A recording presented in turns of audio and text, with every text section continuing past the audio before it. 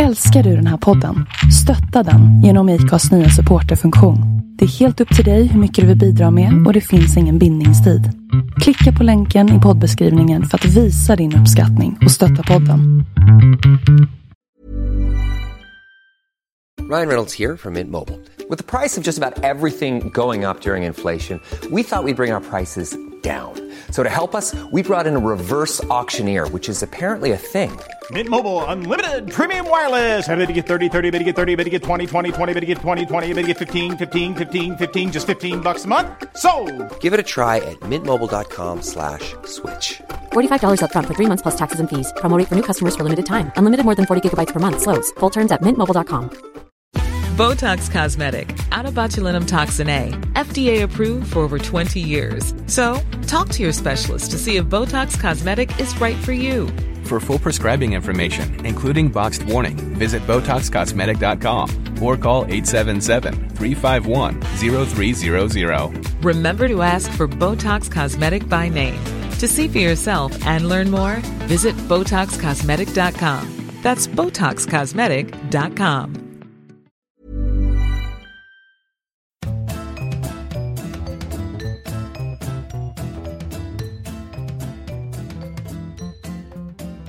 Hej och välkomna tillbaka till er förbannat sporadiska podd.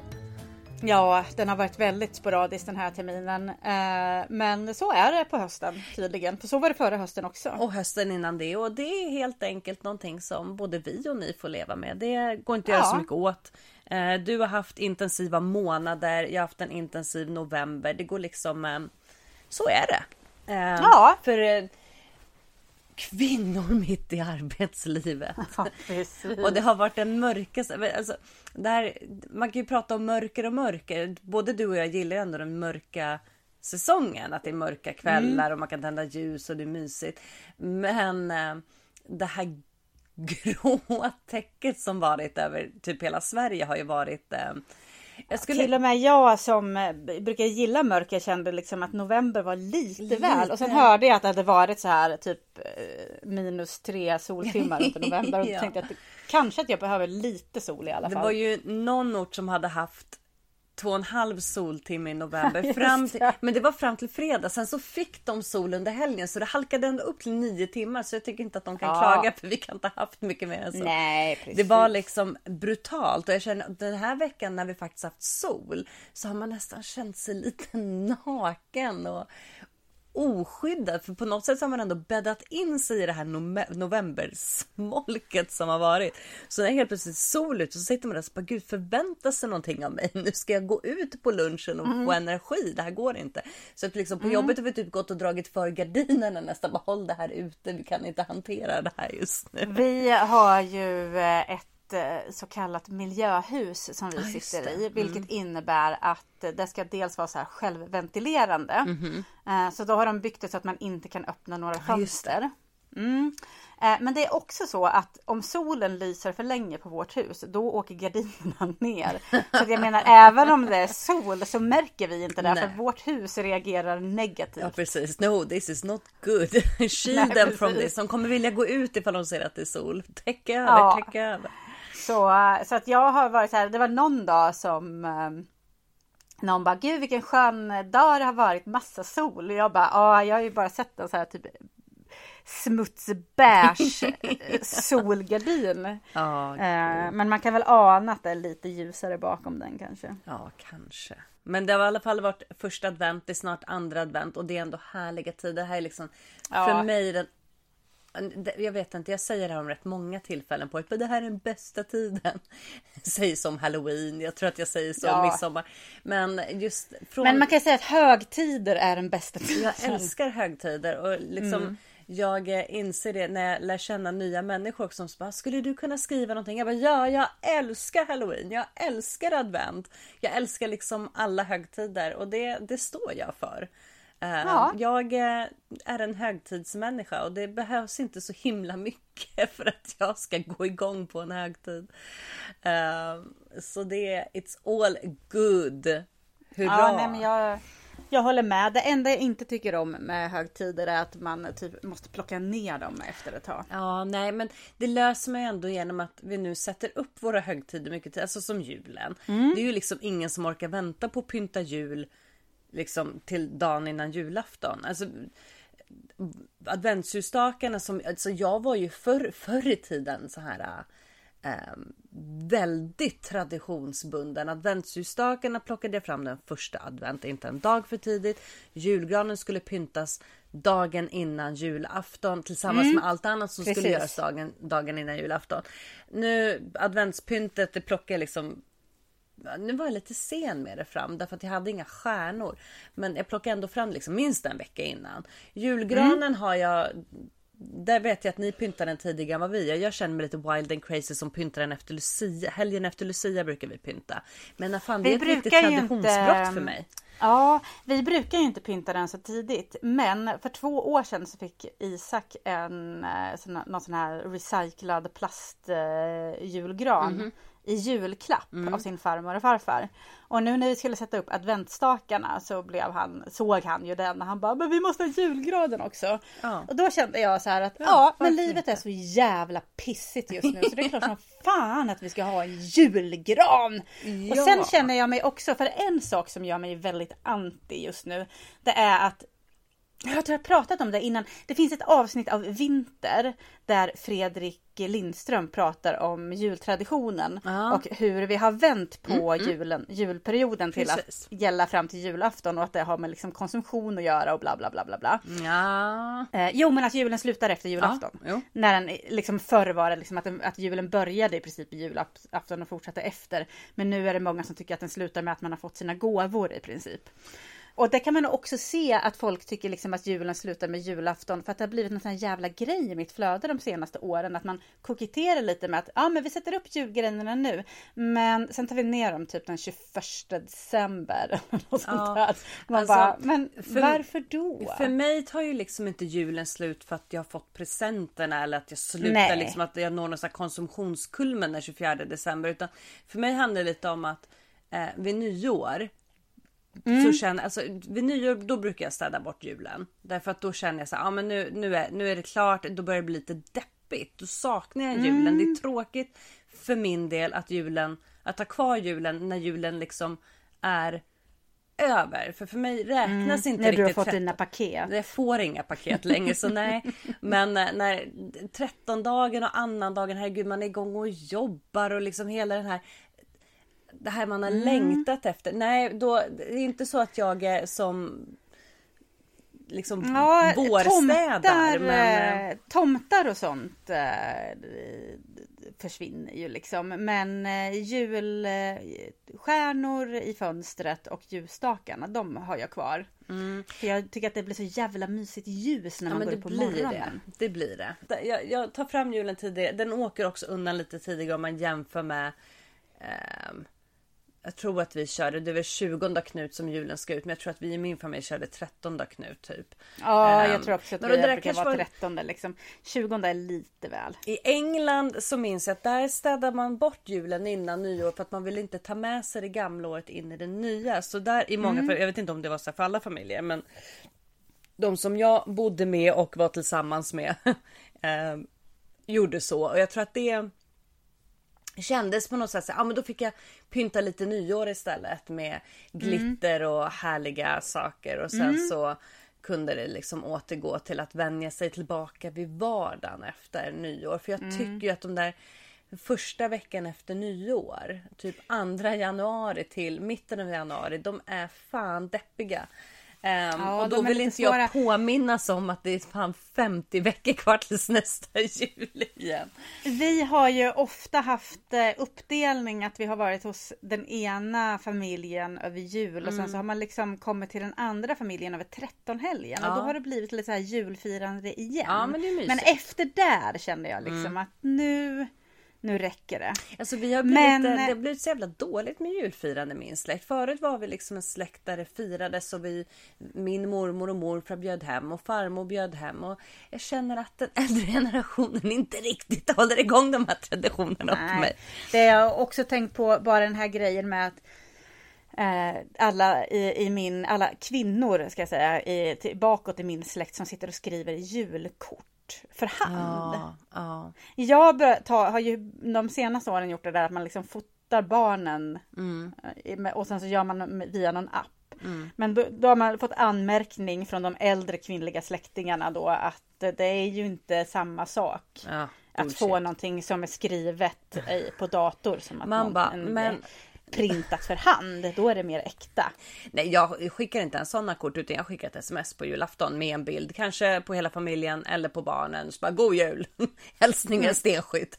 Ibland har jag inte ens orkat skriva stenskytt, jag har skrivit hälsningar skogås. Folk får liksom vet du vad jag gjorde förr i tiden? Nej. Jag skrev julrim till alla mina kompisar på julafton. Ambitiöst. Men det var så jävla otacksamt för att det var ingen som rimmade tillbaka till mig. Och ibland kan man få så här bara, tack, god jul. Och man bara, okej, du kunde ju skrivit någonting lite mer. Här känner jag att du hade kunnat skicka ett rim till mig. Jag hade varit den som hade skrivit tack, god jul. För det är så här, när man får saker på julafton går liksom så himla mycket ett ändå. Så att det är knappt man liksom har tid att men mobilen plingar och så tittar man på det nästa dag och bara, that's bad. Jag liksom inte svarat. Men då kan man svara nästa dag. Det gör ingenting om man svarar nästa dag. Här kommer ett rim. Som är en tim för sent. Jag valde det att se det som att mina kompisar kände sig hotade av min briljans. Absolut. Nu har ju jag inga vänner kvar längre heller, så att jag har ju liksom dem för mycket någonting till. Men så kan det vara. Sluta hota folk med rim, Sofia. Skärp dig. Men nog om julefrid och mer om en julevrede. Vad har du varit förbannad på? Eller, du behöver inte ta allt sen sist, för det var ju ett tag sedan. Något som du liksom har brunnit extra mycket för. Alltså jag fick julkort häromdagen på rim. Det var jävligt starkt. Nej. Inte från mig. Nej, precis. Nej, jag har faktiskt inte fått några julkort än alls. Det kan man ju vara arg över. Förra året fick du ett jättefint rim i ditt julkort. Det fick jag med Bon Jovi och en present. Vad tid det. Nej, oj.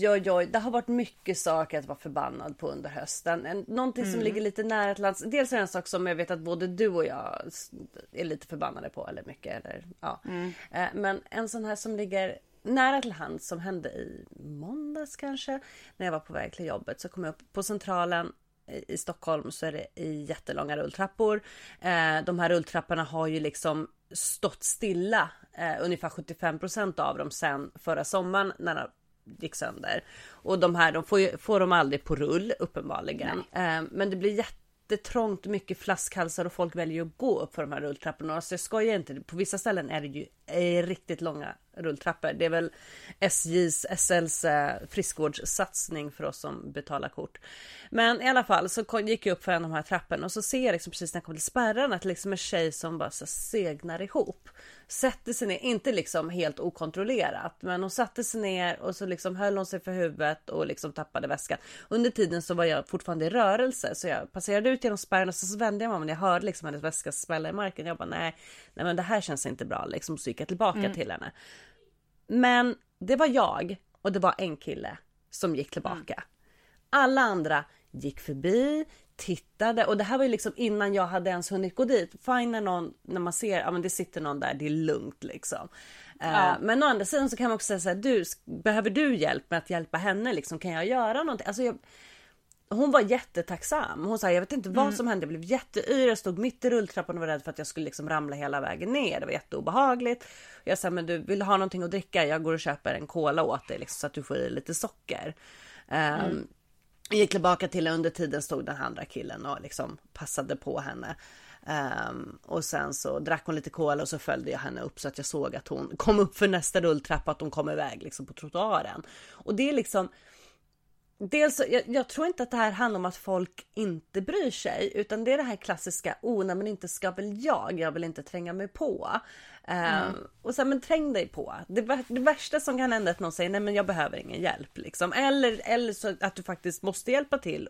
Men då får man väl känna sig som en god person som kanske var den som hjälpte till att ringa ambulans eller åkte med till akuten för att någon har slagit upp liksom ett sår i pannan. Folk är så jävla snåla med sin tid. Ja, helt bedrövligt. det kan jag hålla med om. det beror nog på vilken tid på dygnet det hade varit. För jag skulle nog kunna vara ganska trög när något sånt där händer och inte fatta, tror jag. Om det är så här, man har jobbat jättelänge och är på väg hem från jobbet. Men jag och Isak gick förbi en kille, eller det var en kille som cyklade förbi oss häromdagen när det var så jäkla halt ute. Som bara flög iväg över gatan med cykeln. Och honom skulle vi gå fram till och kolla hur det var. Men han var väldigt så här, stoltheten fick sig en riktig törn. Så han reste sig upp och verkligen såg så här: jag är okej! Blodet rinner längs med ansiktet. Man bara, han bara halta iväg. Ja, nej, men jag håller med. Det är många som inte stannar. Och alltså det är väl en sak kan jag tycka och inte stanna. Jag tycker att men en del, de stannar inte utan de glor bara surt. Ja, så här, men gud, varför sägnar hon upp därför? Det var störigt, man bara. Den är den värsta. Någonstans kan jag ändå ta att folk så här är så himla fokuserade så att de går iväg. Visst, det är jättesorgligt att det ska vara så i vårt samhälle. Man ska bry sig om varandra och hit och dit.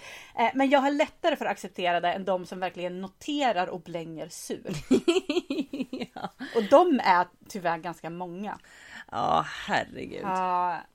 Nej, here. Ja, du då? Ja, jag är förbannad på... Nu låter det som att... jag vet inte vad jag låter som. Jag är förbannad på att folk är så jävla ryggradslösa.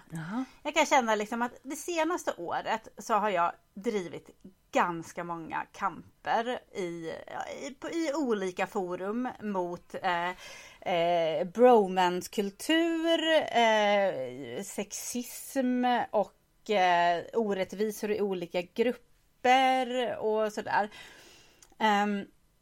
Och folk är väldigt bra på generellt, har jag märkt, att vara så här, om man börjar prata om att liksom någonting för sig kommer som kanske inte är så bra, så folk säger fan det är för jävligt. Och då brukar jag inte stanna vid det, utan då brukar jag agera och försöka ta ärendet vidare. Och jag är själv jättekonflikträdd, så jag tycker att det är skitjobbigt. Men det är också så att jag vill inte liksom, att man måste ändå liksom uppmärksamma saker för att de ska lyftas till ytan. Och vid ett tillfälle så var det just det här liksom, att det fanns en ganska osund manlig kompiskultur i ett sammanhang där jag befann mig. Och det var ganska många som var förbannade. Och då drog jag upp det och påpekade det för personerna som var inblandade. Alla skulle vara medvetna om att bara så här, att jag synliggjorde problemet. Varpå den ena mannen blev jätteupprörd och började mejla till oss, några stycken. Och var så här: det här känns jätteorättvist. Nu vill jag prata mer om det här. På en gång svarar folk så här: nej men gud, jag har liksom inte, jag har inte sett så himla mycket så att jag behöver inte vara med. Och nej men jag vill inte prata. Så då fick jag till slut vara så här: nej men det är jag som har dragit upp det här problemet som typ alla har gått och pratat om hur länge som helst, men visst, skit i att vara engagerad. Men det är så ofta så, det är så ofta folk är i, och även i så här mindre sammanhang bara, men gud, den personen är så jävla dum. Och jag är ganska, alltså jag markerar jag väl inte alltid om jag tycker att någon är dum, men om jag tycker att någon är dum i huvudet så tar jag kanske bort dem på Facebook, eller så blockar jag dem i mitt flöde, eller jag går inte in och är så här, curlar den personen. Och det brukar ofta vara så här: ja Sofia, bra att du tog bort dem, bra att du visar. Och man bara, vad gör du då? Bara, men jag likar, och sen skriver jag en massa hjärtan och så här. Så att jag menar, jag har inte så många kompisar kvar för att jag typ... Nej, det där har jag också varit med om, när liksom alla bara, den här personen är så elak, så otrevlig. Jag sa, nej men unfriend. Och alla andra fortsatte vara inne och lajka. Man bara, vad hände här? Och det var liksom inte, nu låter det som att jag startade någon liten mobbargrupp, och så var det inte, men det var liksom, det var en sån situation, och där jag trodde att liksom, nej men är det en person som beter sig så här illa, så är det klart att man liksom, varför ska man ha kvar henne på Facebook och... Ja, men och också så här liksom, jag menar, man behöver väl kanske inte liksom unfrienda eller ta bort folk, men att man liksom fortsätter vara så här inställsam mot människor och sen liksom, prata bakom rygg. Jag har jättesvårt för det. Men också den här allmänna att det är så här, men det blir ensamt på toppen för den som hela tiden protesterar för att folk bara försvinner. Och det är så här, men gå inte och gnäll över reella problem om du sen inte är beredd. Alltså jag menar, jag är ju den första som har typ kastat stenen. Då kan man ställa sig bakom mig. Men man får inte vara så här att man bara liksom sticker huvudet i sanden. Och säger bara, nej men just det. Jättebra Sofia, jättebra. Puttar fram det och sen går på toa. Precis, exakt. Bara, ta du det här, jag har en påse chips här borta. Så den grejen känner jag så här generellt att jag är så jävla less på. Och känner att nästa gång jag tatuerar mig ska jag fan skriva hellre ensam än ett dåligt sällskap. Fuck faces! För det är så jag känner! Det blir din tagline på LinkedIn ja, precis. och Facebook. Ja. Jag är trött på människor, det har varit kämpigt alltså. Ja. En annan sak som jag vet att både du och jag har varit ganska irriterade på senaste åren. För det här ska vi inte säga är liksom specifikt för i år. Men det handlar väl om litteraturpriser. Och kanske då i synnerhet Augustpriset ibland. Viskar jag men fram. Men inte enbart. Inte enbart. Utan för det var det jag tyckte var ganska trevligt nu för att Adlibris har inrättat ett pris där man kan gå och rösta i olika kategorier. Och de har varit ganska bjussiga med sina kategorier. Så det tyvärr finns det inte feel bad. Men det finns feel good, deckare, skönlitteratur. Men de har också gjort en skillnad på barn och ungdom. De har separerat det här. Och det tycker jag också är väldigt, väldigt trevligt. Ja, för alltså, och det här har vi ju liksom inte bara vi utan många pratat om i många år. Med till exempel Augustpriset att det är liksom skopet för barn och ungdomslitteratur är enormt. Det är allt från liksom bilderböcker till böcker för unga vuxna. Hur kan man ens jämföra? Hur kan man plocka 5 av... Alltså, utgivningen är enorm just bland barn- och ungdomsböcker. Jag vet inte om den till och med är större liksom än skönlitteratur för vuxna. Det kan den ju inte vara. Men den är liksom procentuellt sett skitstor. Och det är en sak att de buntar ihop det. Men det är ju liksom lite old news. Men en annan sak som jag tycker att andra är dåliga på att prata om, förutom vi. Det är den typen av böcker för barn. För det här gäller i synnerhet tycker jag barnböckerna. Inte så mycket ungdomsböckerna. Liksom, när de kommer upp över liksom 9 års. När man har liksom det som rekommenderad läsålder. Men bilderböckerna, vilken typ av böcker som nomineras. För i mina ögon, och jag har testläst alla nominerade barnböcker de senaste åren. Sen, i alla fall sen vi började podda. Och det är ju det är fan 4 år sedan nu tror jag. Och bilderböckerna som har blivit nominerade har mina barn hatat. Alltså inte ens hatat. De är helt ointresserade. Och det är liksom på något sätt så är det så här, år ut och år in så väljer man de bilderböckerna som appellerar till vuxna. Inte liksom till en barnpublik. Och jag är helt med på att barn- och bilderböcker kan handla om svåra ämnen, att det kan handla om flykt, att det kan handla om fattigdom, självklart. Men det handlar också ibland om hur man förmedlar det. Och många av de böckerna som har varit nominerade har liksom, mina barn vi har läst mycket för dem. De är vana vid böcker av liksom alla olika former. Med bild, utan bild. Men de här, alltså allra flesta av de bilderböckerna som har varit nominerade de senaste åren, förutom typ dumma teckning, har inte gått hem. Och då börjar jag fundera på, men för vem är liksom, varför väljer de såna här böcker? Jag säger inte att alla böcker, jag säger inte att det inte är några av böckerna som har varit värda att vara nominerade. Det är klart det har. Det har varit många ungdomsböcker som har varit fantastiska efter 10 med Malou von 10 över 1. 10 över 1. Det var någonting med 10. Var underbar. Det har varit många bra. Och den liksom som vann i år läser jag just nu. Den är jättebra. Ja, den läser jag också. Och den är bra. Men bilderböckerna, jag blir inte övertygad. Det är så här, men... Nej, men jag håller med. Jag har försökt läsa dem för Isak några gånger. Inte alla, men ett par av dem. Men det har liksom slutat med att han har gått iväg och gjort annat. För att det har liksom inte varit så himla intressant. Nej. Och emellanåt så har man kan jag ändå förstå liksom att men bilderna kanske appellerar till någonting. Men ibland så är de faktiskt inte ens de är inte ens fina. Jag vet. Nej, precis. Och så, det här är ju såklart en smaksak, men jag känner ändå att... Fast vi är ändå 2. Vi är ändå 2 och vi har sammanlagt 4 barn, så vi är en bra referensgrupp. Nej, men, och sen så när jag tänker också på alla asbra böcker som släpps under åren, som aldrig liksom lyfts. Jag tänker på Veckan före barnbidraget, som var en fantastisk skildring av att inte ha några pengar. Alltså jag är fortfarande förskräckt över att den inte blev nominerad. Och jag tycker att och det här har vi återkommit till flera gånger också, men Lisa Bjerbo var det förra året som hon hade ett riktigt starkt år med både den här boken om liv, som jag inte minns vad den heter just nu, och första Viggo-boken. Man tänkte att hon skulle nästan kunna få en dubbelnominering i år, och så bara nothing. Och då blev det så här, men det är liksom väldigt, väldigt ofta som man ser samma författare återkomma bland nomineringarna och bli så här, men har juryn en lista på 20 namn som de så här typ kör tombola med?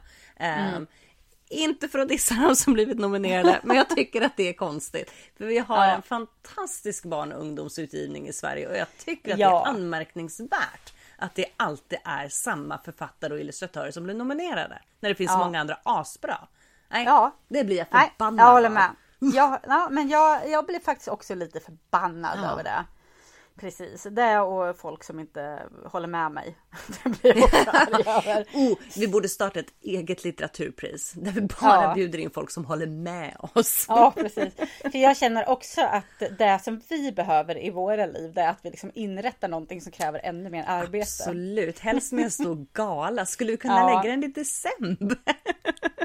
Men apropå litteraturpris, så var det ju en skräll i Nobelpriset, och Nobelpriset appellerar ju lite till en bok som vi båda har läst. Men vad tyckte du om Handske som vann? Ja, alltså för det första så kan jag ju villigt erkänna att jag faktiskt inte hade hört talas om honom innan, och det säger väl en del om hur icke påläst jag är. Men ju mer jag läser om honom, ju mer konfunderad blir jag över valet.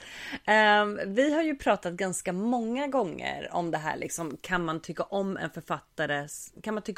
en bok av en författare vars åsikter, alltså till exempel Alex Schulman. För mig är det svårt att läsa Alex Schulman därför att jag tycker att han verkar vara ett praktarsle.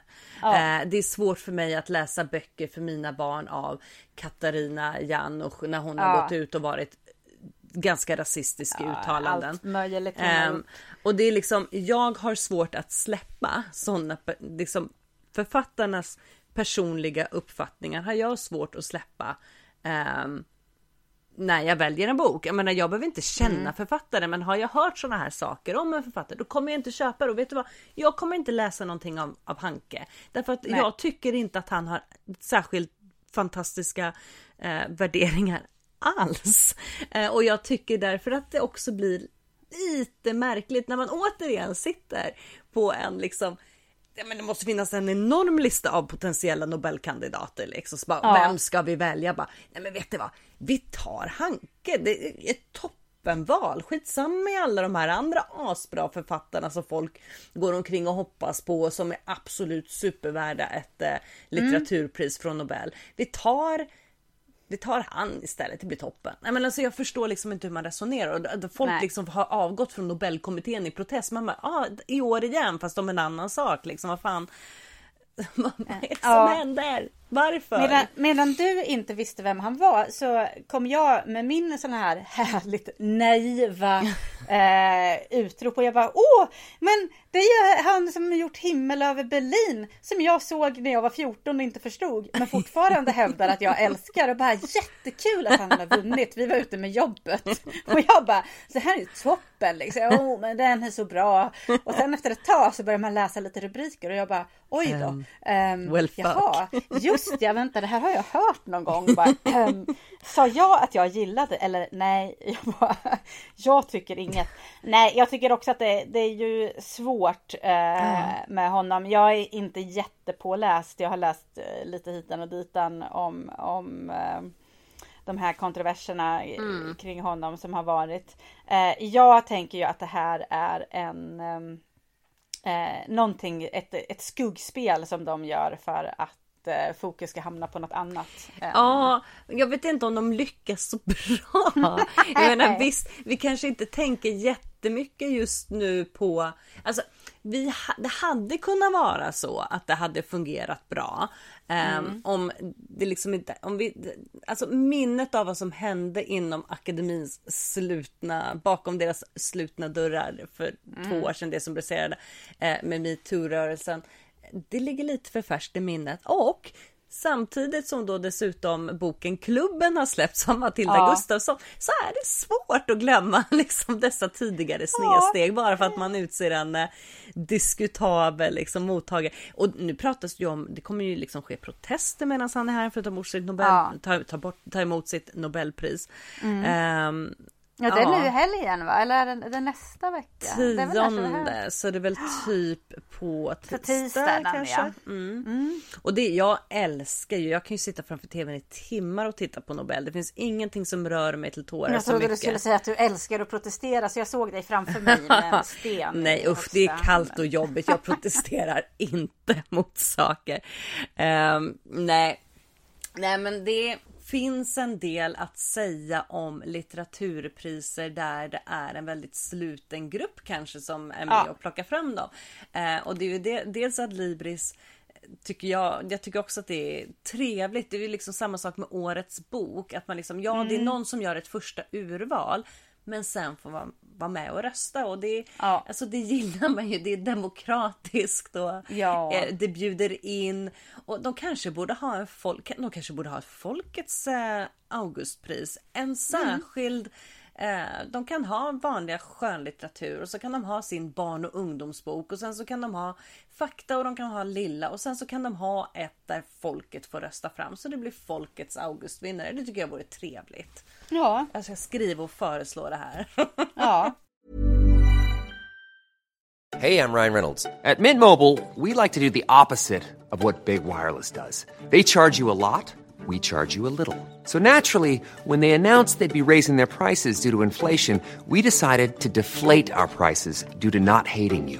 That's right. We're cutting the price of Mint Unlimited from $30 a month to just $15 a month. Give it a try at mintmobile.com/switch. $45 up front for 3 months plus taxes and fees. Promo rate for new customers for limited time. Unlimited more than 40 gigabytes per month slows. Full terms at mintmobile.com.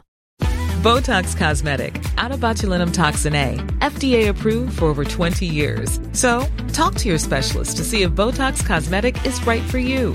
For full prescribing information, including boxed warning, visit BotoxCosmetic.com or call 877-351-0300. Remember to ask for Botox Cosmetic by name. To see for yourself and learn more, visit BotoxCosmetic.com. That's BotoxCosmetic.com. Spin your passion into a business with Shopify and break sales records with the world's best converting checkout. Let's hear that one more time. The world's best converting checkout. Shopify's legendary checkout makes it easier for customers to shop on your website, across social media, and everywhere in between. Now that's music to your ears. Any way you spin it, you can be a smash hit with Shopify. Start your $1 a month trial today at shopify.com/records.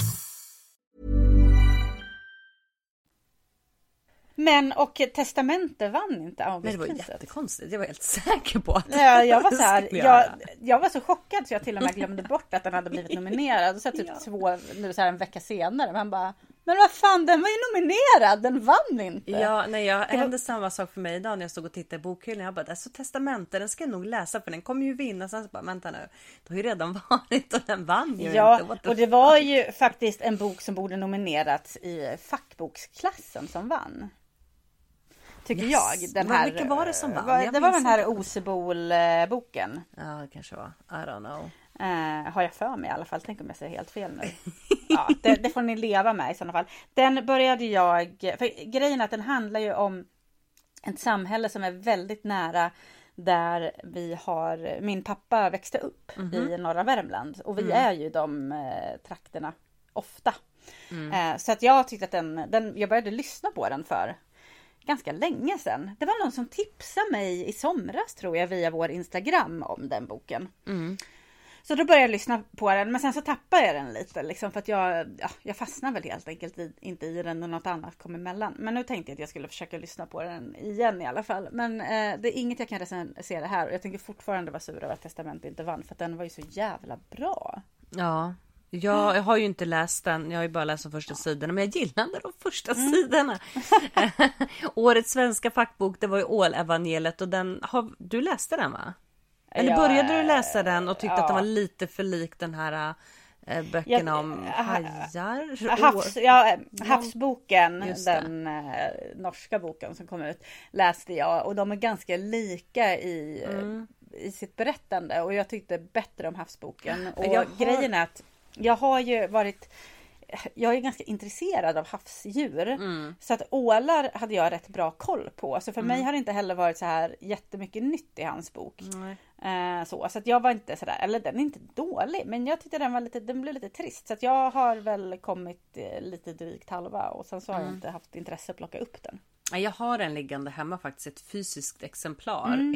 Jag kan inte prata längre.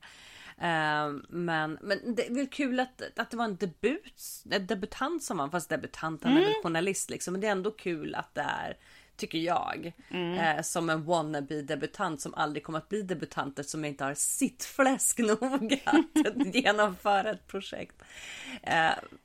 Man ska inte underskatta det jobb alla författare gör med sina böcker, för herregud, att skriva en bok, det är ingenting man gör i en handvändning. För det mesta. Men nästa år vet vi ju vem som vinner fackboksklassen i augusti i alla fall. Yes. Och det lär ju vara klubben av Gustafsson, höll jag på att säga. Matilda Gustafsson. Så med andra ord kommer den inte ens bli nominerad. Precis. Men om den inte blir nominerad, då tänker jag, då bojkottar jag August. Alltså, när kom den ut? Det hänger den 20 november, då är den ju liksom eligible för nästa år. Ja, precis. Ja. Jo, nej men det hör ni det, August? Nu ser ni till, levla upp. Annars så blir det bojkott. Jag tycker att vi ska vara August-termometern. Ja, det är kanske vi som borde få hålla i August-podden och liksom verkligen kritisera dem från insidan. Litteratur Sverige skulle behövas kritiseras från insidan ibland, kan jag tycka. Och det är det vi gör, fast från utsidan. Men vi har ju i alla fall båda två läst klubben av Matilda Gustafsson. Matilda var journalisten som skrev det första undersökande reportaget om kulturprofilen.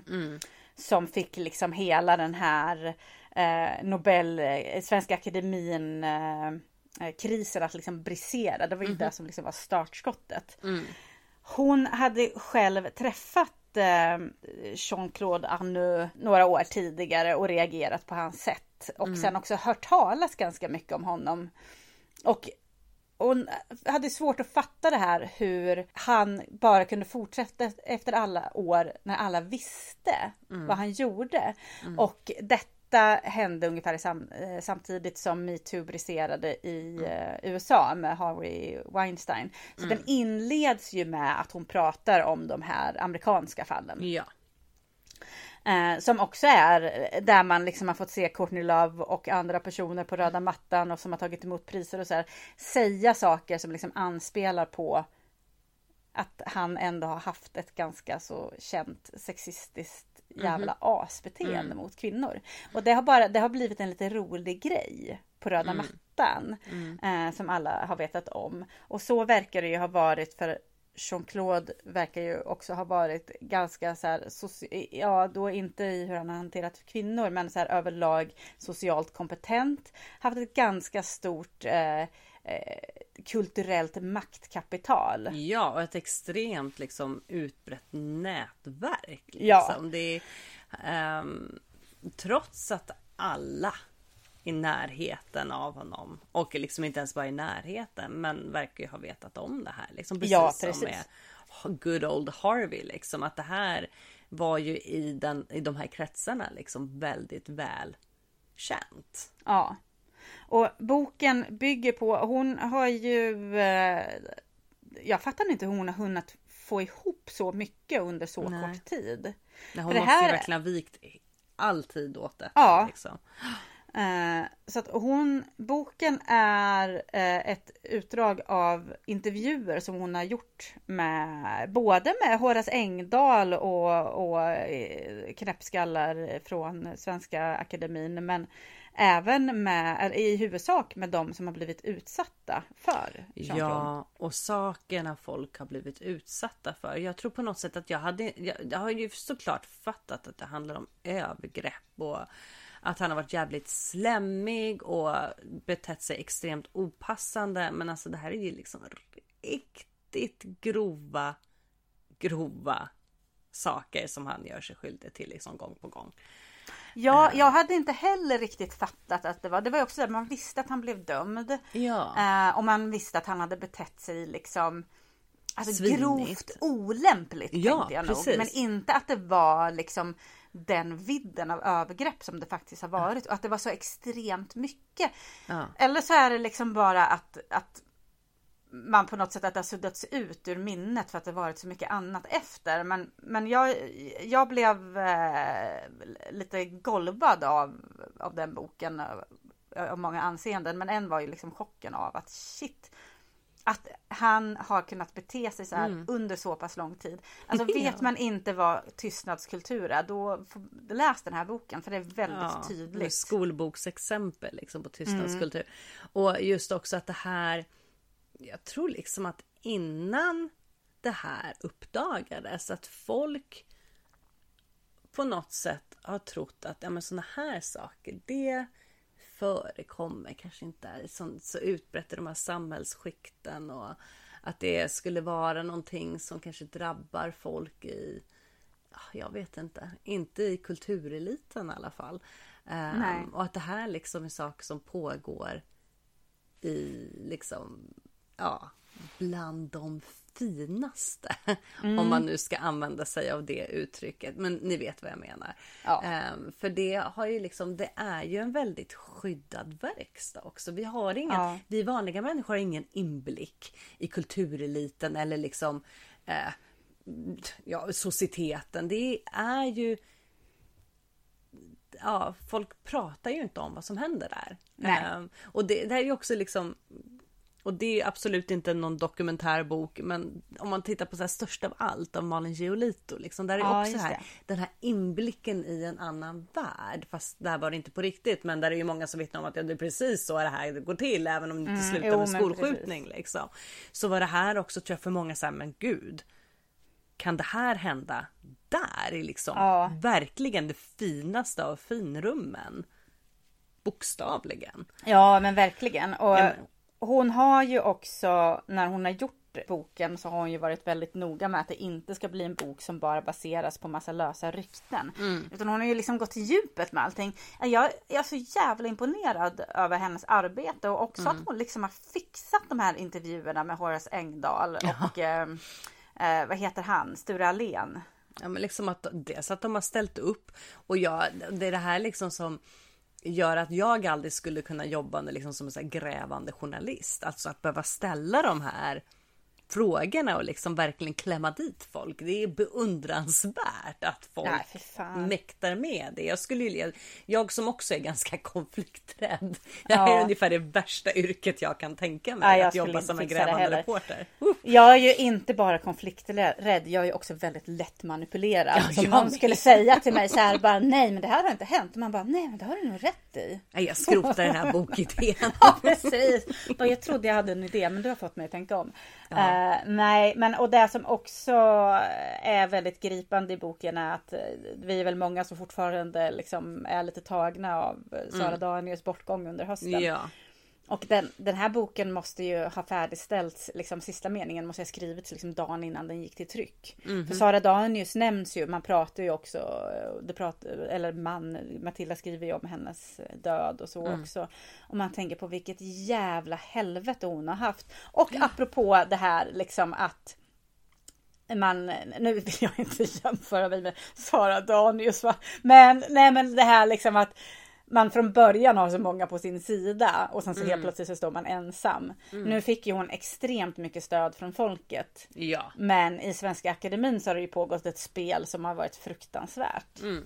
Och så har hon då liksom samtidigt kämpat med den här jäkla cancern. Ja, som till slut tog hennes liv. På något sätt den här bilden när hon lämnar akademin tillsammans med vad heter hon? Författaren? Sara Stridsberg. Precis. Och hon liksom lägger armen om henne. Den får liksom ännu mer tyngd. Liksom. Det är ju bara, det är ett oerhört starkt foto. Liksom. Ja. Nej. Men en annan sak som jag också reagerar på i boken, det är ju också att Katarina Frostenson är... För jag hade nog tänkt att hon var ganska mycket offer i relationen med Jean-Claude. Men hon är ju knivskarp och iskall på ett sätt som jag nog inte hade fattat. Nej. Och folk som vittnar om att hon liksom så här svalt har stått bredvid honom när han har förgripit sig på kvinnor. Eller liksom tafsat och sådär. Och visst, det kan man ju göra och känna att man är i ett maktunderläge och inte fixa det. Men det tas ju också upp saker som hon har skrivit och sagt till Svenska Akademin under tiden då liksom utredningen mot Jean-Claude Arnault pågick liksom. Ja. Som jag blev lite... Jag var nog... Ja, precis. Jag var nog inte riktigt... Jag blev lite fascinerad på något sätt. Jag är svårt... jag vet inte vad jag ställde mig där. Men jag tyckte den här boken var jättebra. Jag var lite sådär, när jag plockade upp den så kände jag ett svalt intresse som jag ofta gör när någonting blir så extremt omtalat och tänker att vad fan kan det här vara? Men jag fastnade ganska snabbt i den så att jag lyssnade på den alla lediga stunder jag hade under en väldigt hektisk period. Jag gillar också att det i början av boken är så här att hon tar liksom inte för givet att alla känner till Stockholm. Så det är liksom, och sen så en tunnelbanestation som heter Odenplan eller något sånt där. Så jag tyckte det var liksom lite gött. Ja. Den handlar om Stockholm men den utgår inte från att det bara är stockholmare som läser den. Ja. Så den är mina varmaste rekommendationer till alla. Ja. Sen skulle jag vill du prata om en mer bok? Ja, jag kan väl nämna en ungdomsbok som jag har läst faktiskt. Vilken är det du tänkte prata med? Jag tänkte prata lite om Skred av Marit Sahlström. Ja, den har inte jag hunnit läsa än. Men jag kan prata väldigt snabbt om boken som jag har läst. För att man kan inte prata om den så mycket utan att spoila. För det här är verkligen en bok som man kanske inte vill veta allt för mycket om, tror jag. Jag satt och gissade mig igen. Jag bara, men det kommer nog det här hända. Så bara, nej, det gjorde det inte. Och nu ska jag se. Beröringen av Gustav Tegby har jag läst. Gud vad jag känner igen namnet Gustav Tegby. Ja, det här är hans debut. Men jag känner också igen hans namn. Jag har inte googlat på honom. Ja, han var en av författarna bakom De dödas röster i den här radioserien. Det är därför jag känner igen honom. För jag tror att min gamla kollega kände honom. Så var det. Men i alla fall så har han skrivit den här då, Beröringen, som handlar om Elin, heter hon va? Som lever isolerad tillsammans med sin pappa i en lägenhet. Hon är 16 år och har levt instängd med sin pappa i hela sitt liv. De lämnar inte lägenheten om det inte är någonting väldigt speciellt. Hon är inskriven i skolan, men de lever under falskt namn. Därför att om hon rör vid en människa så kommer den här människan dö när hon kommer 30 meter bort från människan hon har rört vid. Det är i alla fall vad hennes pappa sagt till henne under hela hennes liv. Och hon har ju inte haft något intresse av att ifrågasätta det. Det är ju vad hon har vuxit upp med, den här historien. Hennes mamma är död och enligt pappan då så var det som hände. Liksom att när mamman skulle lämna huset en dag så dog hon, och förklaringen var att såklart att hon hade rört Elin. Hon hade ju burit Elin i magen liksom. En dag knackade det på dörren och det är polisen. Och Elin släpper in dem. Och de är där för att fråga varför hon inte är i skolan och liksom vad är det som händer. Och den här situationen spårar ut väldigt snabbt. Och de tar med sig Elin därifrån och de tar med sig pappan och pappan dör när han kommer då bort från Elin. Och sen så börjar man ju då liksom nysta i den här historien. Vad är egentligen sant? Hon träffar ju socialarbetare som bara okej, fast det här är ju uppenbarligen någonting som din pappa bara har sagt till dig för att hålla dig isolerad. Det skrivs om henne i tidningarna och liksom, hennes pappa målas ju upp som liksom Fritzl som har förgripit sig på henne, vilket inte är sant. Men det vet ju inte tidningarna om och det är såklart en mycket bättre story ifall man skriver det på det sättet. Och hon hamnar hos en foster eller en familj som en akut fosterfamilj heter det inte, men som ska ta hand om henne samt som hon har nära kontakt med såklart både terapeut och en socialarbetare och till slut så vill hon börja skolan igen. Men hur navigerar man ens genom gymnasieskolan utan att ha någon fysisk kontakt med folk, för folk är överallt, det är trångt liksom. Och här liksom slussas man liksom bollas mellan att tänka sig, nej men gud, det här är ju uppenbarligen bara hennes pappa som har sagt så här för att ha henne för sig själv. Och sen så nästa sekund tänker man, eller är det bara det de vill att vi ska tro liksom? Det är svårt att inte säga för mycket, tror jag, om den här boken. Jag tyckte att det här var liksom, jag har haft extremt dåligt läs och jag har inte läst någonting nästan under, men det här var den boken jag läste. Jag har lagt till den på min TBL blir det ju, to be listened to. Ja, men alltså jag tycker att den är värd, och när du har lyssnat på det så tror jag att det finns en hel del saker vi borde diskutera om den som jag känner att jag inte vill prata om nu, därför att jag vill inte spoila det för dig och jag vill inte spoila det för någon annan, men det finns saker med den här boken som jag kanske inte helt kommer överens med, men det är inte sagt att det är en dålig bok, men det finns saker att diskutera, så läs den du och läs den ni, och har ni inte läst den tills vi pratar om den, då får ni hoppa över det avsnittet. Eller så kanske vi har bokklubb. I mellandagarna kan vi väl ha en liten bokklubb. Det kan vi ha. En liten cirkel om den här boken. Ja, och den här boken, den finns, jag använder ju Storytel, där finns den. Den är väldigt snabbläst om man väljer att läsa den. Den finns som e-bok, jag tror att den finns att lyssna på också väl. Och sen så finns det såklart att låna på bibliotek eller köp den i julklapp åt dig själv liksom. Men läs den hörni, så tar vi oss ett snack på Facebook. Det är kul. Men det tycker jag. Spontant bra. sådär. Vi återkommer om ett datum, håll ögonen öppna på Instagram för det är väl enklast där. Ja. Bra, så det var beröringen av Gustav Tegby. Och nu får du berätta om Skred. Ja, precis. Vi, både du och jag läste ju Och runt mig faller världen här för ett par månader sedan. Som vi föll runt om båda två. Den var ju helt otroligt skitjobbig att läsa, men också så jäkla bra. Skred är Marits andra bok som kom nu under hösten. Och den är också, första boken handlar ju om ätstörningar och mycket om liksom, jag vet inte om man ska säga så här, problem knutna till hur det är att vara kvinna, eller man liksom, det är ändå någonting som är relaterat till hur samhället uppfostrar kvinnor.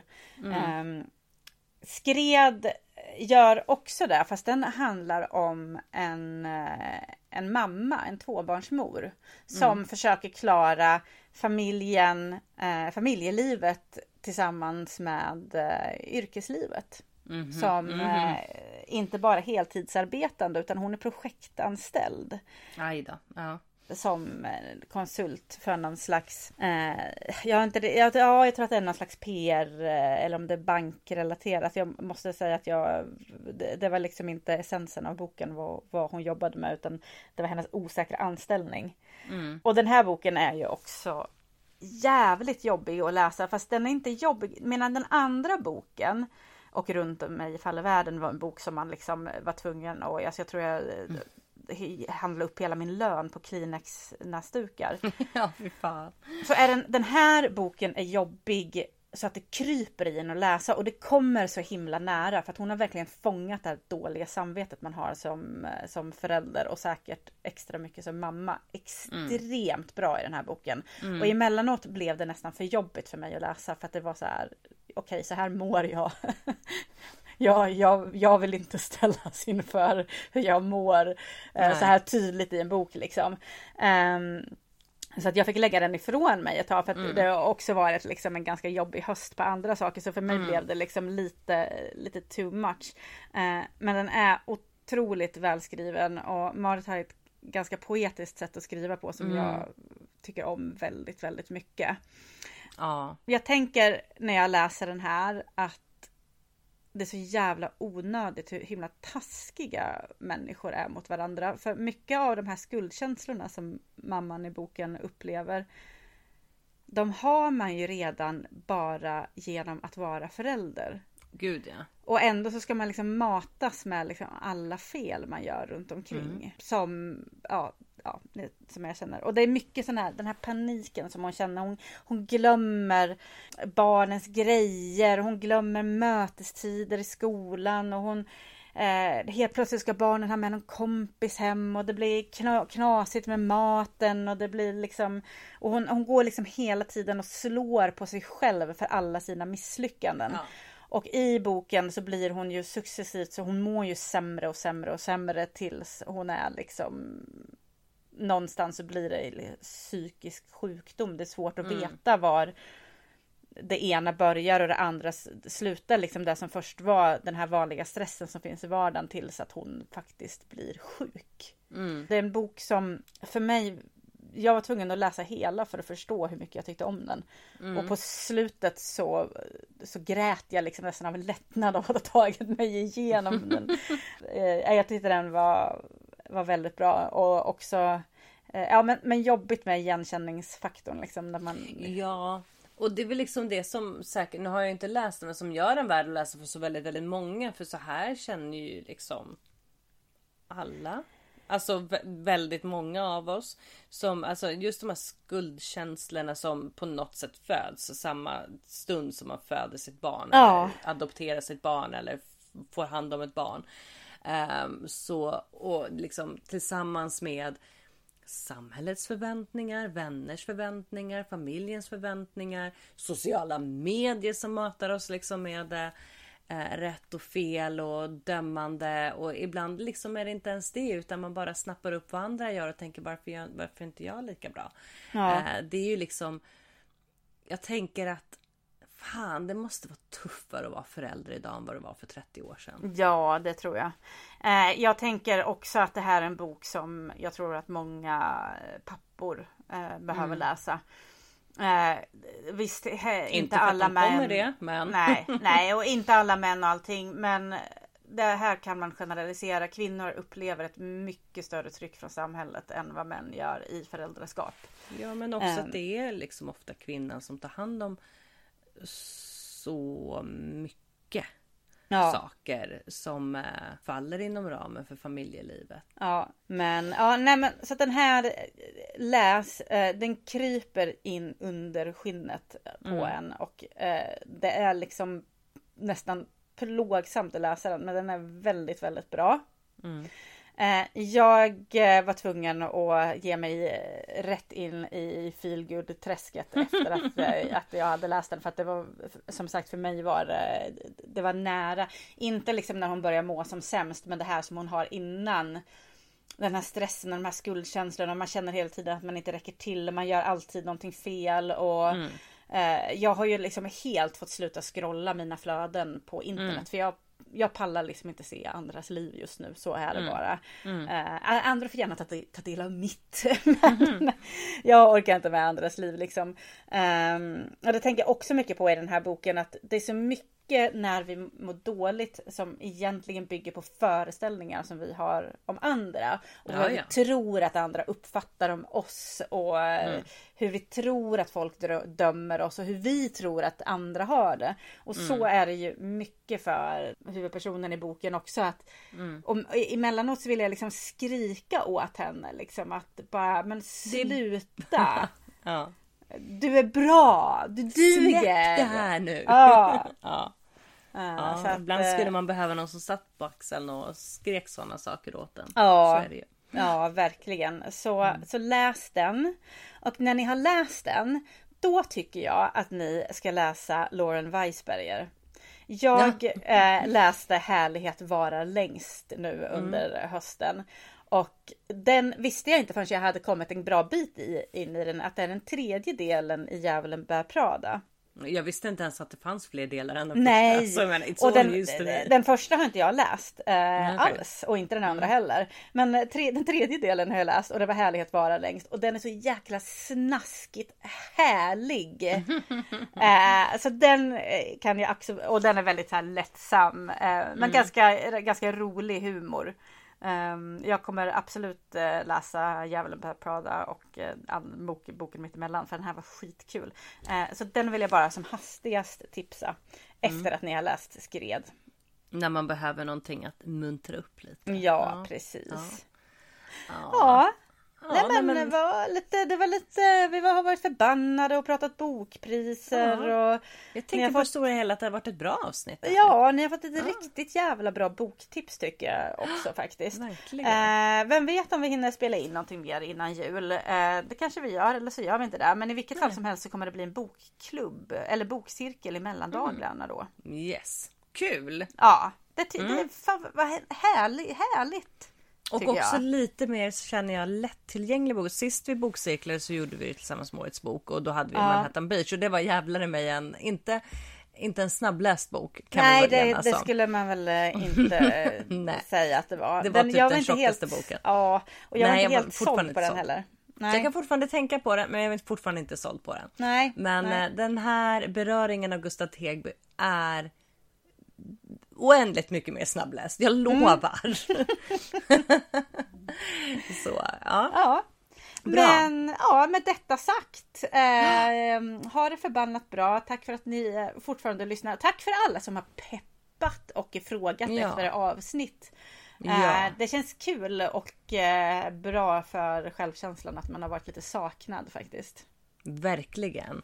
Även om vi också inser att vi spelade in några av våra avsnitt sedan som tid var lite för provocerande, men jag hade ett litet tapp där och följare på Instagram. Men vi bjuder på det. Ja. Det är liksom det är liksom själva the core av den här podden här är ju ändå att vi är förbannade, så what you gonna do?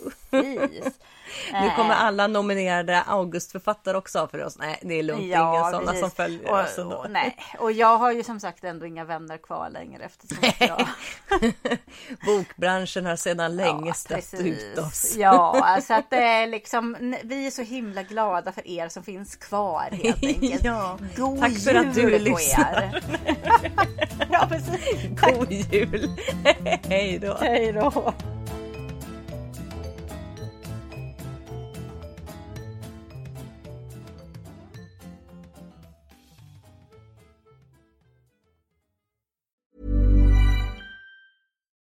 Botox Cosmetic, out of botulinum toxin A, FDA approved for over 20 years. So, talk to your specialist to see if Botox Cosmetic is right for you.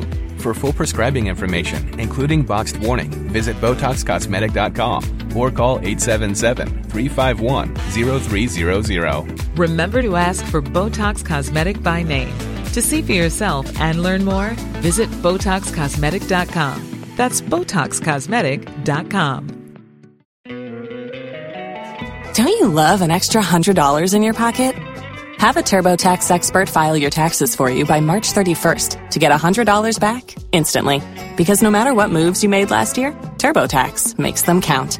That means getting $100 back and 100% accurate taxes only from Intuit TurboTax. Must file by 3/31. Credit only applicable to federal filing fees with TurboTax full service. Offer can be modified or terminated at any time.